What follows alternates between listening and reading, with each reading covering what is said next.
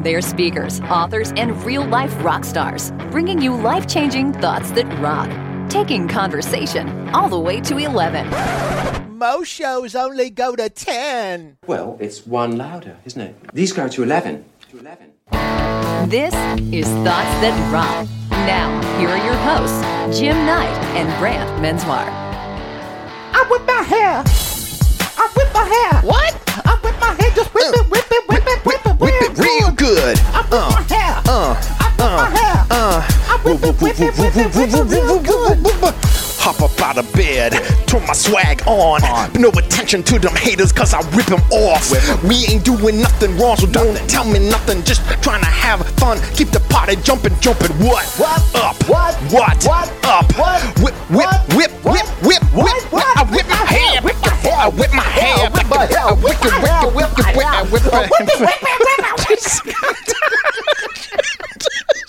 What's going on? Where's the video of us right now? Jim just had a seizure. Oh my god! I wish I would have videotaped that. Oh god, you're making me sweat.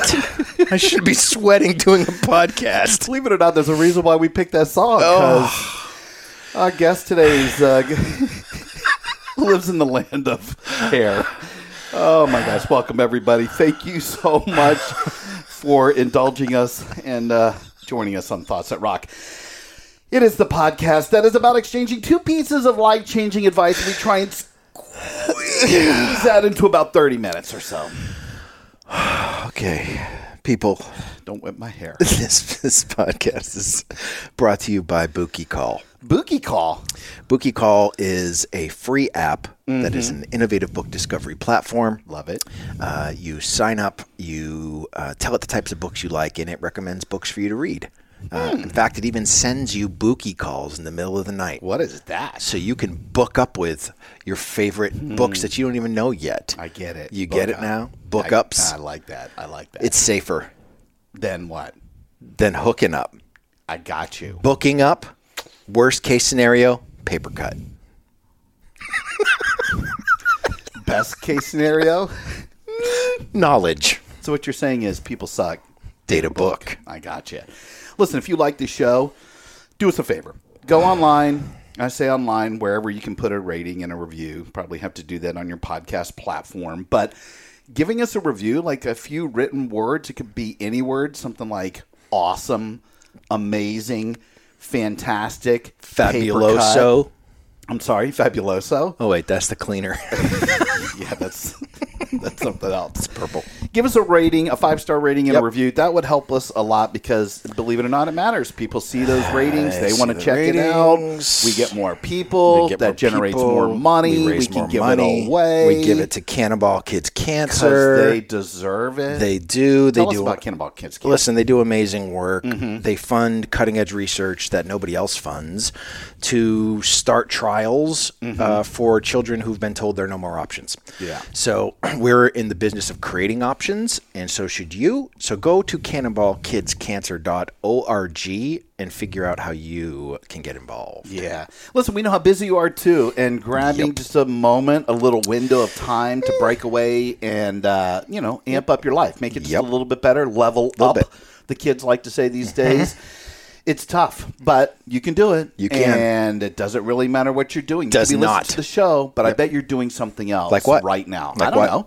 You could be, I don't know, on a long flight home from Tucson. Put your mask on. Maybe you're siphoning gas from an abandoned Pinto, like on The Walking Dead.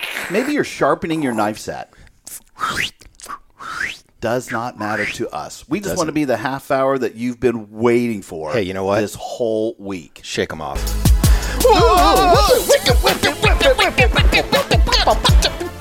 Let's do this. Rock on. Our guest today is our good friend Minter Dial, who is an international professional speaker. He's an elevator. I love that term. He's an entrepreneur and a multiple award-winning author. He really specializes in leadership and branding and transformation. We talk about Minter quite a bit. He truly is one of the most interesting people that we know. Truth. First off, Minter, welcome to Thoughts That Rock. Tim and Brent, you guys rock. Listen, you know you're one of our favorites, man. Ever since we've met him, we have realized that we live boring lives. Extremely. No, you don't. You guys are awesome. I get inspired by you guys. Well, that's kind, but when you look at Minter's bio in the show Let's notes, stop the comparisons. Tell people a little bit about. Just go over some of the highlights. yeah, we won't do the whole thing. First off, he was 16 years as a top executive at L'Oreal. Where? L'Oreal. Oh, I've never heard of that. Yeah, you're not worth it. Exactly. That giant billion-dollar brand. Well, you don't pay attention to your hair. Oh, that's so. true. He was part of the executive committee for the professional products division there. Also, before that, he was the global managing director for Redken. You also? Oh, Redken? Yeah, that you know. Okay. He's a prolific writer with 4 books. We'll have all of those obviously listed. But really, his latest book on leadership is the one that we know because to be transparent here, we were very lucky to be a part of pushing that thing out there. It was called You Lead, How Being Yourself Makes You a Better Leader. That came out this last year in 2021. We showcased it at Bookstar PR. Yep. Also Minter's been blogging since 2006. I think he invented blogging. No such thing. No such thing. It's possible. You should just say it, and people will believe it in our audience. That's right. He's the host of his own podcast, which he does weekly, called Minter Dialogue. He's been doing that for, 11 years, 12 years, something like that now. My 12th now. Yeah, that's awesome. And listen, if you want to get him going, Brant, talk to him about the Grateful Dead or paddle tennis. Listen, or his love of generating meaningful conversations. He has brought us to the world of paddle tennis. We're going to have a Thoughts That Rock team here just soon. on that. Yes. That would be so. Actually, for people that don't know, I know we've talked about this in the past separately. What is paddle tennis? All right. First of all, it's pronounced padel. Oh, right. So sorry. It helps if you have a little bit of tequila nearby or sangria. Or you're from Europe. You got to channel your Spanishness. Padel.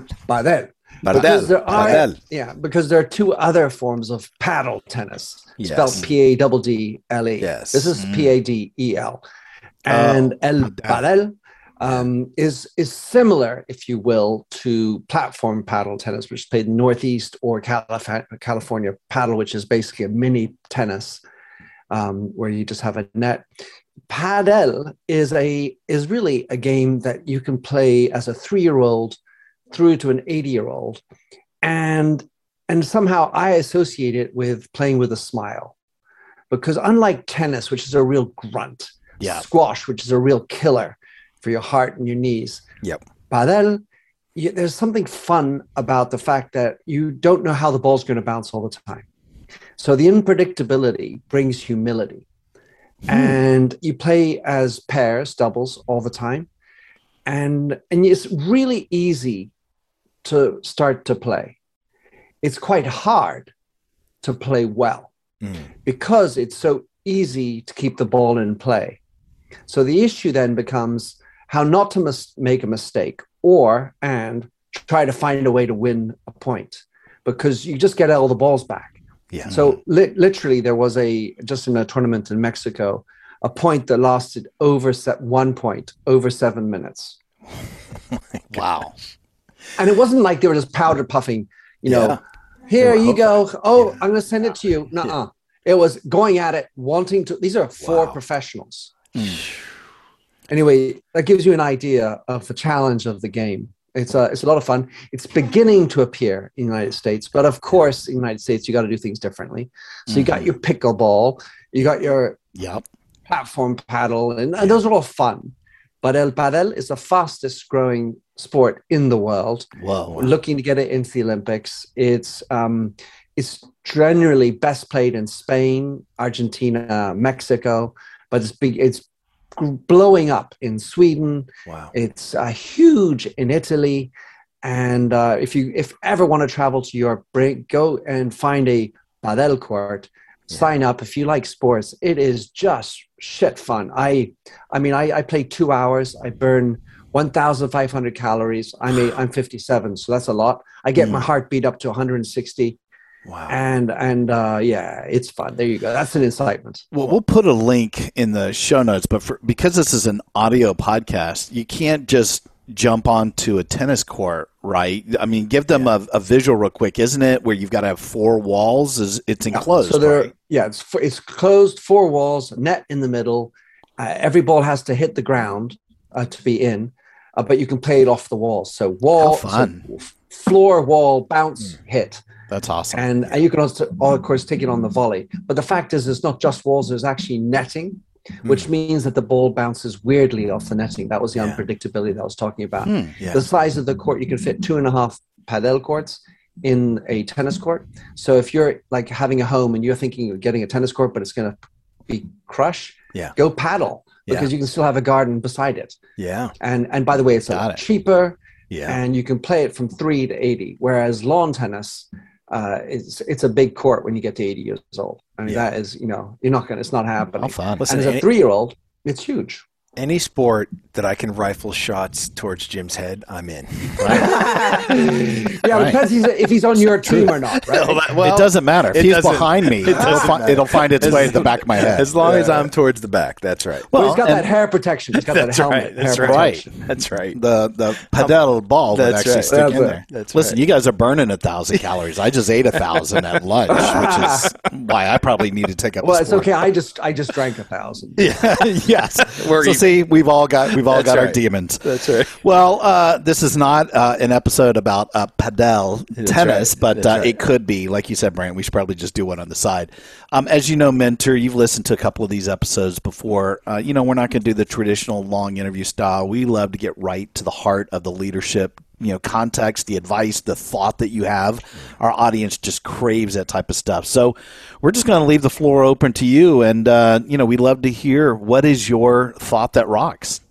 Thoughts that rock! Number 1! You are going to grow from this experience. Now, I'm going to just flat out say that Mentor's one of the best storytellers we know. So I am dying to hear. There has to be a story. I am dying to hear where this story comes from. Where did this thought come from? Wouldn't it be awesome if we just rolled credits and that was it? We just gave you the thought with no context. You're going to grow from this experience. And this is it. Yeah. No, of course he's got yeah. So, first of all, expectations about being a storyteller. I start sweating my palms. Maybe I need to drink more of my whiskey. Woodford Reserve to the rescue. Nice. So this is what happened. I was working at L'Oréal, the cosmetics company headquartered in France. I was working in France, and I was on the development team of a brand called Kerastase, which is a high-end hair care brand. I mean, the shampoos cost over $50 for 250 milliliters. And that was launching a new product, and I had to present it to the CEO. So you go to Clichy, which is the headquarters, which is already a taxi ride, and you're bringing all these materials, and you're thinking about every possible question that they could possibly answer, because you have to know it all. Yep. That's what you're paid to do. You have to know it all, and plus you have to deliver it with sheen, brilliance, and wow people in a very short period of time. So you go into this, you're waiting outside, and then they say, oh, it's your turn. And then you come in to what's called the confrontation room, la salle de la confrontation. Dun, dun, this is all, this is all being in French. Yeah. So you get wheeled in. They actually walk in, okay? But you walk in, and there's basically an amphitheater, where there's this huge, really imposing wooden round table with a small slit in the middle. You walk through that, and then you go down 2 steps, and then you're in the middle, in the pit, and surrounded by about, I'd say, 40 chairs, leather chairs, of course, at the center of which is the CEO, surrounded by number 2, number 3, and then everybody has a specific assigned seat, and there's a light shines on you, and then there you are to wow. You have a screen that projects, and you have 5 minutes to wow the entire room. And there's basically a thumbs down, thumbs up approach to this. Gosh. Well, Coliseum. oh yeah. Oh, totally. And by the way, behind the row of people in the leather chairs, you've got another set of rows of the minions of the number 2s and 3s of each of the people at the table. Yeah. And so it's a big packed room. It's hot. It's dark. And there you're presenting your thing. And I come in first time and I completely blew it. I couldn't remember my name. I mean, I was so stuck in the moment, transfixed with fear, and nothing to do with my inability to speak naturally or even to speak French. I lost the plot. Yeah. So my boss had to step in, and she sort of quickly, shoved me aside and said the thing, and I went out, and guess how I felt? Yeah. Yeah. Not great. No, not great. In England, we like to understate. Yes. There are other terms we could use. Yes. And I am inconsolably, horribly, just this is it. Mortified. Yeah. And some moment, there's a break, and one of the members of the team who works in this division, the hairdresser division, he's a rugby man from the south of France. And I always had an affection for him. He was always very soulful, yet a hard ass and part of the culture. But he comes over to me, and he's a little bit taller and certainly a lot rounder. And his name was Jacques. And he says, Minter, I have faith in you. I trust you will succeed. You will grow from this experience. And it was a magnanimous thing to do because everybody else thought I was a pariah at that point, untouchable. A waste. Your history. And that's how I felt for sure. And that act of generosity, first of all, was beautiful. You don't need to kick somebody who's down. Yeah. And so that was one point. And then the other point, of course, is that really life is all about dealing with shit. That actually is what is life, characterizes it. Sure. And it's how you deal with those moments. And so within life, there are experiences. So as much as you guys, it's horrible, we're all authors, writing books, you can learn so much from books. Actually, you learn most from experience. Yeah. Yeah. And you learn awfully a lot, if you're open to it, from your failures. Yeah.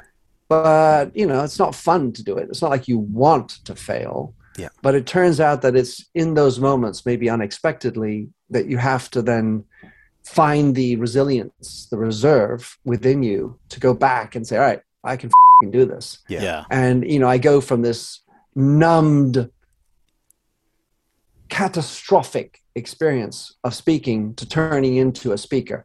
So if only I could say, hey, Jacques, merci. Yeah. He really, his words forever stayed with me. And I think that is what we can do when we see somebody else, how we can pick them up, is to go over and be generous enough to show support, even when the chips are down. And then also just to think that it's when those chips are down that the learning goes up. Yep.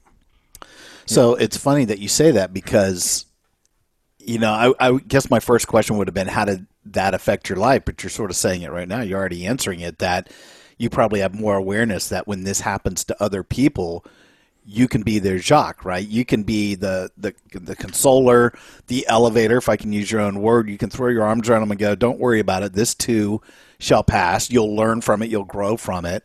We've sort of jokingly shared, you look at life like Shrek, like ogres are like onions, right? It's like layers. And I've used this terminology of you can either look at things as them happening to you or for you.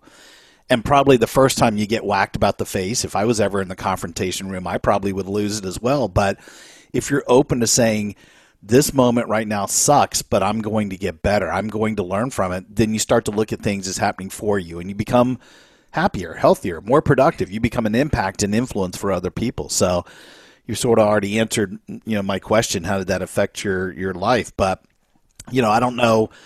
Maybe this would be the question. How have you used that in a speaker role now? Now remembering what that experience was like. Yeah. Well, I want to add one more thing, Jim, which is that cultures of, I would say, toxic fear and control, I don't think they're necessary. I also kept that thought, even though that's in the organization that was the overriding culture at the time. It apparently has changed since, which is great news. But while I was working there, that was the reigning culture. And it really, I wanted to have empathy for other people who were going through the same type of fear. And so I kept that experience throughout my work experience too. How do you create a culture that has demands, has exigencies, but is also humane at some level?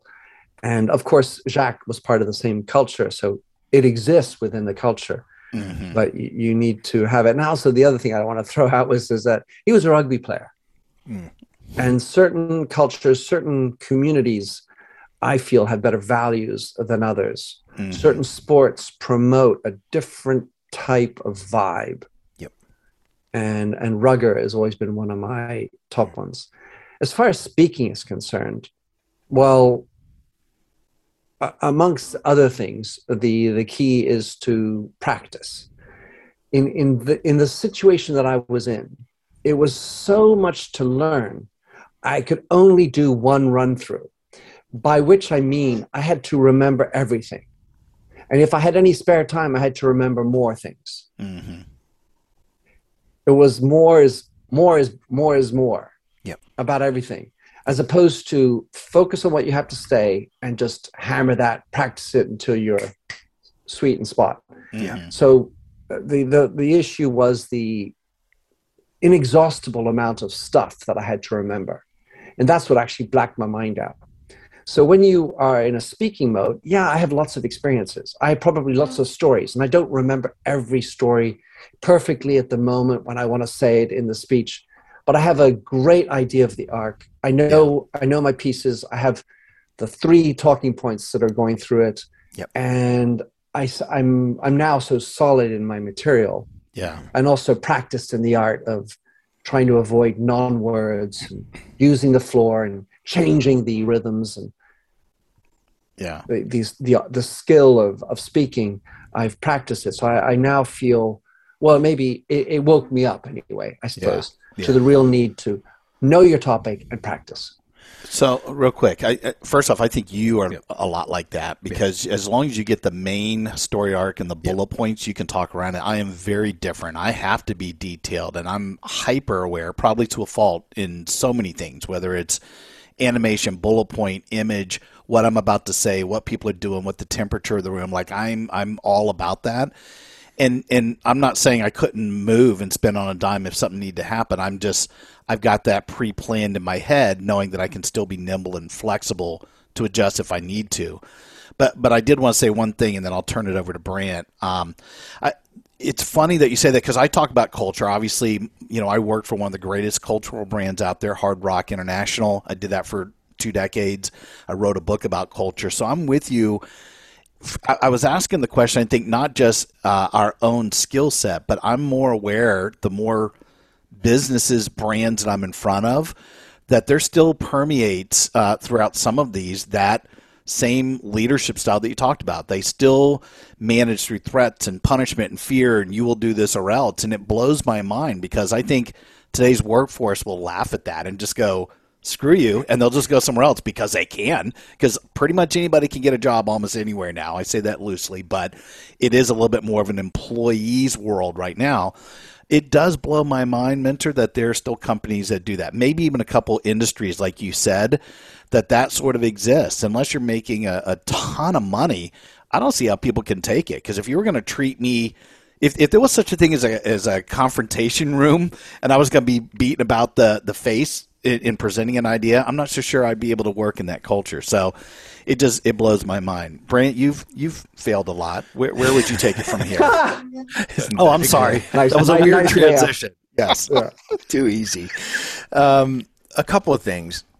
So the idea of a confrontation room, I just love it. I love it on so many levels, but I do also believe that it's different in Europe than it is here in the States. I think, at least, I wish I could remember the name of this company, but there was a company over there that did strategic planning, and their philosophy was all of the strategic planning should come basically from confrontation, right? Is that's when there's confrontation, you have truth that is coming from both sides, deeply held beliefs from both sides, and that's where the strategy comes in. And if you don't have confrontation, is it really strategy? And so it was an interesting spin, but they didn't look at confrontation as a negative thing at all. It was just sort of an expected thing that was needed to get to where you needed to go. And so because of the way it was positioned, we didn't, here, I don't want confrontation because somebody wins and somebody loses. Yeah. There, it's like it's the necessary step to get to that strategic outcome. So I found that very interesting. I think on a couple of fronts, on the speaking side, Minter, you and I are brothers on that side of just. I go into it with a good friend of ours, Tamsin Webster. Wrote a book called Find Your Red Thread, and she teaches this process of delivering a message through what she describes and has created, which is her red thread, which is of basically 5 steps. That it doesn't matter if you know word for word what it is that you want to say, as long as you know where you are in this process of what step you're on. You can talk all you want about that particular step, and if lights go down, power goes out, Wi-Fi stops, whatever, it doesn't matter. If you lose everything, you can still conduct yourself in a way that you're still an expert and you're still having a powerful way to connect with somebody. And so, I approach every talk that way. A lot of my talks have parts of them that are similar no matter what I'm talking about, but no 2 talks are exactly the same, and that's by design for me, because I want to leave enough space to capture the truth in the room, which is something that I think is crucial for great speakers. Not any speaker, but great speakers leave enough space to capture the truth in the room. Thank you. Yes, Jim.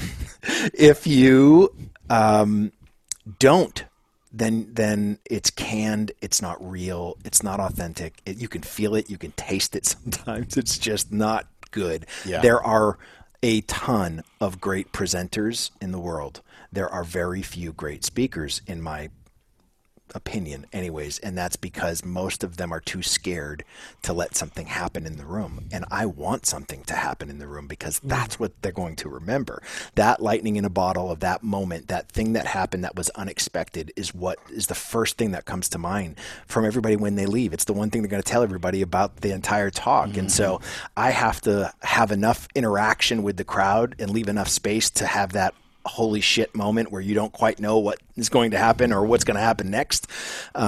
It's what keeps me wanting to do that. So on one side, that was that. On the other side, I just wanted to talk for a second. The thing that I love about this story, Minter, is that I break it into 2 parts here when you sort of explain this scenario of you were put in this position to really shine. You shit the bed and knew it, and it was like, oh gosh, I don't, So here's Jacques, who's this guy you respect, comes from rugby, comes from the rough and tough, right, sort of world.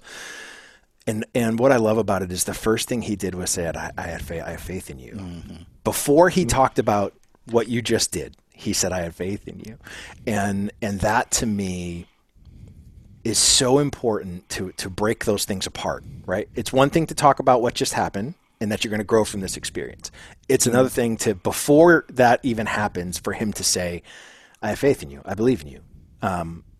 That to me is like when you hear people talk about giving an apology, and if it's anything other than I'm sorry, it's not an apology, right? Yeah. In that same light, it would have been so easy for him to go to that learning moment so quickly and just jump on what didn't happen or what you did wrong and start to teach. But instead, he just makes it about you and says, I don't care. I know what just happened there. That's fine. But I believe in you first and foremost. And then to say you'll grow from this experience, it has so much more weight when you know that all he really cares about is you, right? I mean, that was the first thing that happened. It wasn't about the moment. He separated the moment from the man. And that to me it says everything about a great leader. Well, I do hope that Jack gets a chance to hear this call. It's been a few years. I wanted to bounce back on this idea of conflict or this confrontation.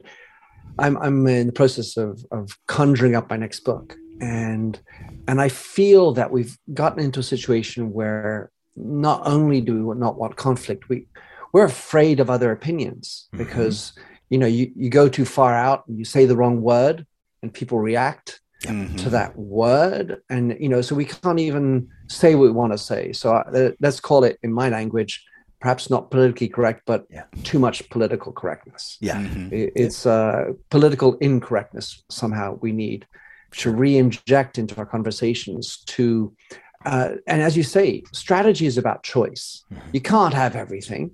So we're going to have to find a method to come to terms on what we have. And in organizations, you have to have tension, because that's what the CFO exists to say, we don't have budget for that. And so whether it's time or clients or whomever, you have to make choices. And so where do you have that forum to openly discuss? And there's nothing worse than the yes manning, yes sir, yes man, in a business where you're not giving open forum. And so one of the things that I'm interested in doing is re-inviting people to have meaningful conversations where we can politely or civilly anyway disagree. And rather than get twisted up in our maybe emotional bent, present things in a way doesn't have to be rude to you, but this I politely disagree with you, and this is this and this, and I can present some ideas and some facts, of course, too, some stories, by the way, always good, and do it in a way where it's not a personal affront. We've lost our ability to do that in society, and it's all about me. We're so afraid of death that we put aside all the messiness of life, and it's just got to be do, and we forget to be.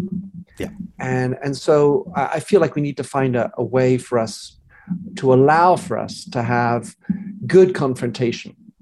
Because as you say, Brent, that's absolutely true. And I want to finish on another anecdote, which is something that unites us all, and that's music. So we've been talking about speaking, but I've been to, I counted roughly 800, maybe 900 concerts in my life. Wow. I played in maybe 50, but nothing great, just little things, nothing like you guys. And I went to see, as you know, the Grateful, very Grateful Dead, a few hundred times. And the thing about them is that they never did one show the same way. So you go see the Rolling Stones 2 nights in a row, that's a mistake. Because Jagger runs down the left alleyway to the end. He skates to the end. He brings his microphone wire around and he, start me up, and there he goes. And the next night does exactly the same thing because the lighting's tracking him over. I mean, I exaggerate a little bit, but that's basically what happens. Whereas with the Dead, he didn't know what next note was coming, much less next song. And what was the experience you're having. And so I think that we need to know that life is an experience. It's a one time around. It's not a dress rehearsal. And that's what we need to be living up like. And so when you introduce, Brent, into your speaking, the idea of the air or the silence or the mistake, well, that is life, actually. And allowing you to have that interactivity, first of all, it keeps you excited because you don't bore yourself. You tell the story another way. That's right. Just because you want to try that rabbit hole, why not? And then everyone else is like, ooh, what's going to happen next? Da-na-na-na-na-na-na. Yeah, right. Listen, I think it actually leads perfectly into our next thought that we were going to share with you that sort of follows along that same thought path. It's from Zig Ziglar. And our thought this week is this. Thoughts That Rock, number 2. If you're not willing to learn, no one can help you. But if you're determined to learn, no one can stop you. And I think that that's really what this is about, is that Back to what you were just saying, Mentor, I think we've got ourselves into this scenario as a society where the differing opinions has stopped us from being willing to learn. Like, we think we've got it figured out and we don't want to listen to the other side because they're wrong. Being able to have a conversation of differing opinions with civility is the only way to get to some sort of a resolution where everybody can live with and support the decision, as opposed to you win, you lose, either you get on board or get off the train. And that's sort of the experience that I think it's gotten worse and worse and worse over the last few years. But this idea that we can differ, this idea that if we just came to the table with this willingness to learn, and at least try to understand where someone else is coming from, how is that a bad? I don't see any way that you can position that as a bad thing. If we take wins and losses off the table and just make it about understanding, I don't know, maybe it's just me, but I think that that's just such a much better way to approach everything in this day and age, where we are so afraid to say the wrong thing, or we're so afraid to offend someone, or we're so afraid to stand up for what we believe in because we're going to get centered or categorized over here, and then everyone's going to think of you in this particular light, like you can't change your mind, or like you can't, you know what I mean? There's no evolution at all, and that to me is such a sad state, because if we're not evolving, what are we doing? I think that, at least for me, it's my goal to continually evolve, to continually learn and discover what the other side feels and thinks, so that you're not just shoving your opinion down someone's throat. Like, you know, it's been sort of that way with religion for years. No matter what you choose to believe, there's always a segment of every religion that wants to shove it down your throat. And whether you like it or not, this is the way it is. It never goes well. No one ever goes, oh, thank you for shoving that down my throat and making me choke on it, because now I believe what you believe. I don't know that has ever happened. But if you just went into having discussions with people with the thought process of, I just want to learn where you're coming from. That's it. I just want to learn where you're coming from. I'm not saying that I'm going to agree with you. I'm not saying that you have to agree with me. I just want to understand. Have you found that sort of approach is something that you've leaned into through your incredible career that you've had thus far? You've got questions, we've got answers. Business leadership, ownership, and sales can be challenging. Tune into the Accelerate Your Business Growth podcast to learn from the world's experts. Join me, your host, Diane Helbig, as I chat with people who have expertise in various areas of business.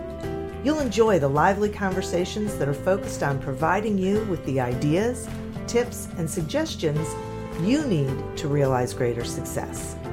Get what you need for your business when you need it from the people who have the answers. Accelerate Your Business Growth is part of the Evergreen Podcast Network and is available on Apple, Spotify, or wherever you listen to your favorite podcasts. I love that whole layup. And it certainly goes back to what Jim was talking about with cultures still being poor.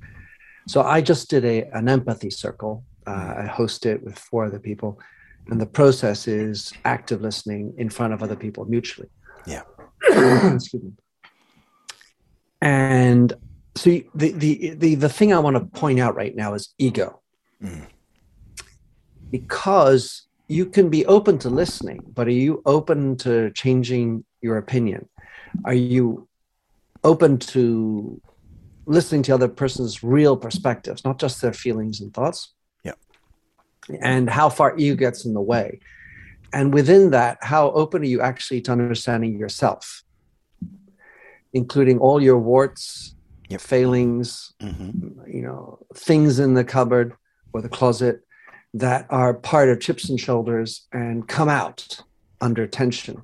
Yep. And so there's a place for ego, which we all need to have ego. We all have ego, but knowing how to put it aside and then becoming in touch and aware of who you are as an individual.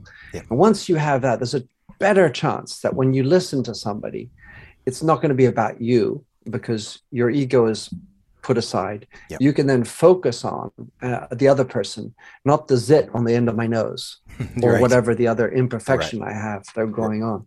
Right.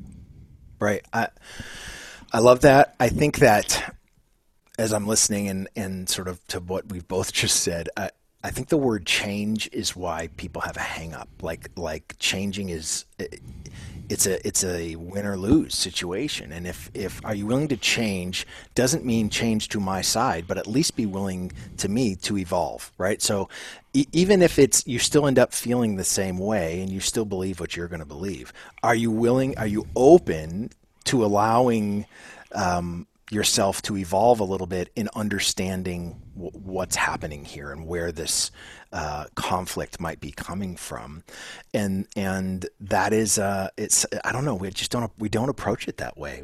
I think we approach it as it's tug of war. You're over there, I'm over here. We're both going to pull as hard as we can, and hopefully one of us is stronger than the other or is smarter than the other and can get them to the other side.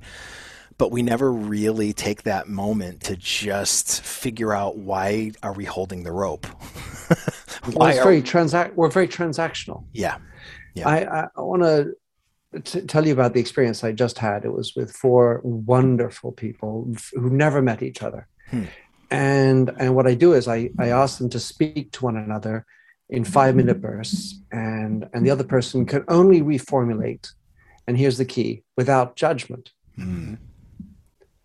And so for 2 hours solid, you basically you speak for maybe 2 times 5 minutes, but for the rest of the time you're listening. Would you characterize that as a tiring or an energizing idea of just listening to somebody for 2 hours? Completely tiring. Yeah. I would think it's completely tiring. Most people would. Yeah. Well, it was super hyper energizing. Wow. Here's why. First of all, they all realized how shit they are at listening in the first place. But they actually don't listen. These are all very successful individuals. Secondly, we connected at a level that we just don't do. It was the most humane. What they said at the end, it says, one of the women said, "Thank you for inviting me to be able to feel heard. Thank you for being able to hear what you guys said. And thank you for allowing us to live this moment." Yeah. Yep. I love it. Yeah. You know why that is? And I think about this all the time, is because no one is taught listening. You think about the other forms of communication. We're all taught grammar and writing. We're all taught some sort of speech, maybe a little bit in high school. Certainly when you go to college, certainly we do that for a living. There's no listening classes. And so you have to go out of your way to take a Mentor Dial course, or in my case, a Franklin Covey course. You know, when you get to a moment like this where you can pull people, you extrapolate them out of the day-to-day life, you put them in an environment where you're going to do an exercise like that. Or I used to use improv acting exercises because you always wonder how these people can be so quick. It's because they practice like crazy listening skills. It goes back to what you're saying, Brant. You have a layout and a plan, but you're able to spin on a dime and go in a different direction. And people that are super aware of their listening skills actually become way more productive, not just as a listener, but being able to impact and influence other people. And then the other person, of course, feels seen. But it's funny because I'm taking both the quote that you had, Mentor, but also taking this one from Zig Ziglar. And you think about these two together and go, for the last 10, maybe 15 years, people have been boxed in. They've got tons of emotions. Everybody is taken aside. It seems like there's no more middle ground. You almost need to have a conference, a podcast, a platform like you're saying. What if you came into it with an open mind? And I say this quite a bit on the show, that you'd be willing to have your mind change. Yep. I think a confrontation room, a conflict exercise would be great, but even you and I, you're probably more emotional about stuff. You probably do try and ram stuff down my throat. Like, I get that. A little bit. But I do think that if people were a little bit more aware, we'd be in a different place. But unfortunately, what you guys are talking about sometimes is nirvana. And I agree with you 100%. I just think, man, it will take a lot of pulling people into a room, get them out of their day-to-day to ultimately work on that behavior change, because it's not just in the U.S., it's the whole world right now has just put themselves in this box. And if you're not willing to learn, or as Zig Ziglar said, not determined to look at it as a great exercise, or like you said, to learn from the experience, they're just going to shut down, and all of a sudden you just constantly have conflict, and that gets people nowhere. I think it comes back to what Minter just explained in this empathy circle is, when we would do stuff with banding people together, Minter, I used to work with this group that was just awesome. They taught people how to collaborate. And so they use music to do their teaching. And so we would explain sort of the art of collaboration, what's involved with collaboration, the difference between cooperation and collaboration. And then we would break them into groups, send them off into their own little bands, if you will, and then they would write these original songs together using what they learned in this class about collaborating. And we'd take this back to our studios and we'd record the songs like professionally, like you'd hear on the radio, and send them back. And then every group, every band within the company had this song that they did themselves, wrote themselves, and they had something that they could be proud of and have fun with. And, one of the exercises that we would do each time was called the trust exercise. And it wasn't trust falls and, having people fall off of a table into your arms. We would break people into, say, groups of 5 to 7, and they would have to share a memory of a moment when music impacted them the most. And so you would sit in this circle, and there you might be in a circle with somebody that at work you just want to punch them in the face. Like you have this just disdain for this person, and I get it. They're in this. I get it. They're in this very small circle together, and then they tell this story of how, they were listening to this song on the car radio when they got the call that their mother died, and they can't ever listen to this song the same way again. And all of a sudden, everybody else in that circle, the shoulders fall, and it's this. Maybe that's why they're like, they are the way they are. They've experienced this trauma in some way, shape, or form that has made them who they are. But that understanding, that willingness, first of all, to be vulnerable and share, and second of all, to take that to heart and go, that happened to me. You started to find these points of connection that didn't exist before they were willing to share. Oh, that's my favorite song. Oh, that's my favorite band. Oh my gosh, they were the first people I ever saw in concert. You start to experience these connections with music, which for whatever reason, as confrontational as music can be at times, it's also like the uniter. So it was great to have like this harmless way to connect, but share these deep, full, meaningful moments that allowed yourself to open up and maybe hear from someone later in the day. And it just created a stronger bond, I think, between the people in those circles. And that's what I think, Minter, you're talking about, where when you active listen, when you are willing to sort of gather some of that information, it gives you an opportunity to change, because now you have more information from which to make your decision. Well, music is a great uniter. It's a great stimulator. It's something, basically everybody has a story, just like everybody knows a little bit about education. Yeah. And I think that for me, the takeaway in general is our need to be able to also listen to what's not said, to observe the nonverbal communication. Yeah. And especially to tap into the emotions. Yeah. It's one thing to hear cognitively the words coming out of my mouth. It's another thing to put the context around them and understand the failing voice, the quivering confidence, and such underneath it. And that actually probably, as my wonderful friend Alessandro said, is 90% of success in management. You're gonna like this. I think this is a thing that captures hopefully everything in its best way. Here we go. Share. That's how the Grateful Dead evolved as they did, was because everybody listened really hard to each other. That's the only way it can happen. You have to listen. You have to listen.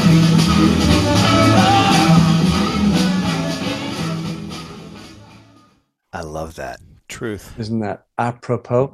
And why it was so true for the Dead is that they had 7 members of the band, who each came from a different musical background. Mm-hmm.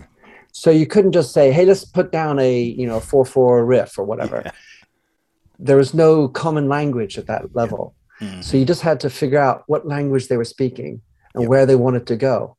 And if you're in your own ego world, you weren't open to where they wanted to go next. Yep. And of course, they brought in the John Coltrane idea of allowing people to do leads together. And it wasn't just about me and my show and my big, furry chest. Yeah. Well, if you listen to what Phil was saying there, is you just have to listen. I would even say it really goes to what both of you are saying. You also have to feel, and I think if you can be so in tune with the other person to the extent that you can listen to them, repeat back to them exactly what they were intending, that they feel understood before you can make your next point. Yeah. Is that going to take longer? Is that a pain in the butt? Absolutely. But you're going to get to the end zone a lot better. It reminds me of jazz music. If you're a fan of that, it amazes me that, like the Grateful Dead, these songs in a jazz group, a quartet, quintet, could go 15 minutes. And at the exact moment, the rest of the band knows when to lay out and let the drummer do the drum solo or the bass player take a solo or whoever, and when to come back in. They're not looking at each other. They feel it. They're listening. They're totally in tune.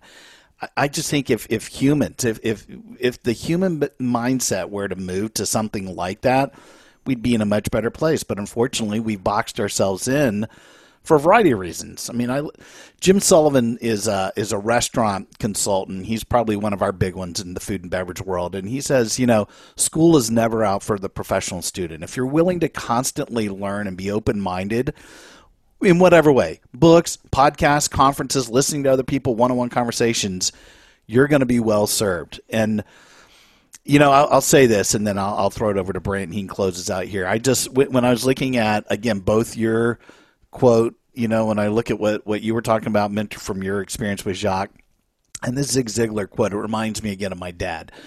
My one big failing, well, I have many failings, but my one big one is that I have no technical skills of any way, shape, or form. What? Lighting, carpentry, technology, you name it. And I clearly remember email, recording, podcasting, washing dishes. Yes, none of those.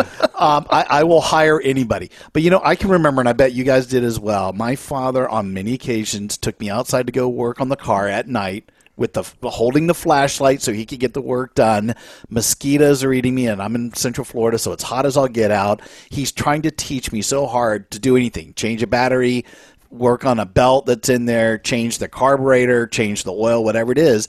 And he pretty much gave me the mentor dial, like, you're going to learn from this. You're going to grow from this. But to the Zig Ziglar quote, I wasn't willing to learn.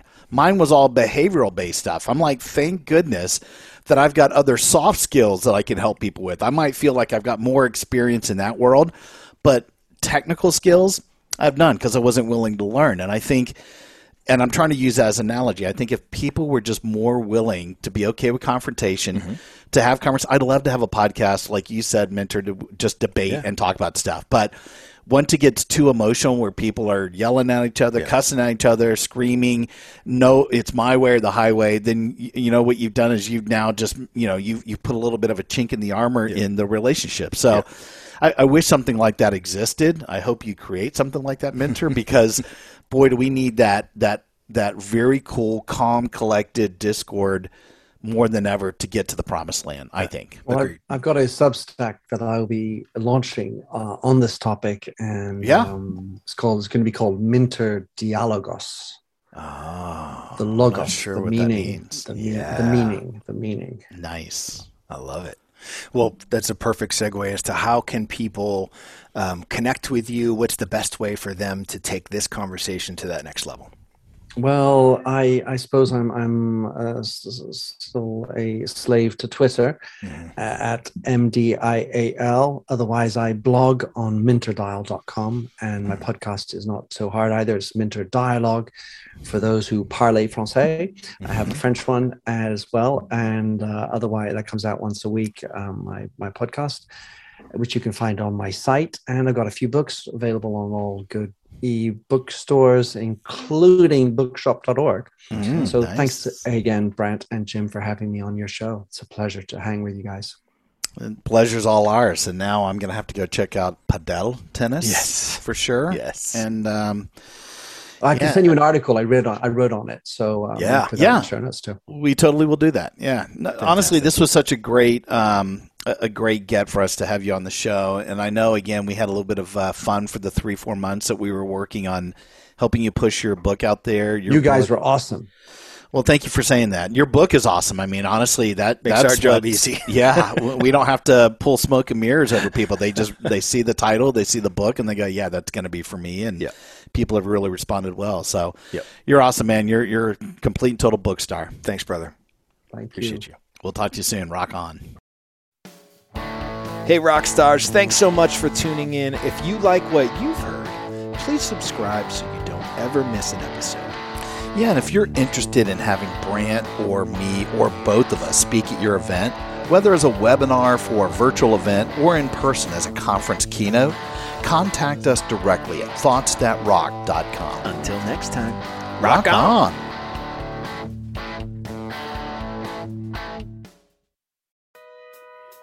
Welcome to the Wellness Driven Life Show, your gateway to a new dimension of wellness.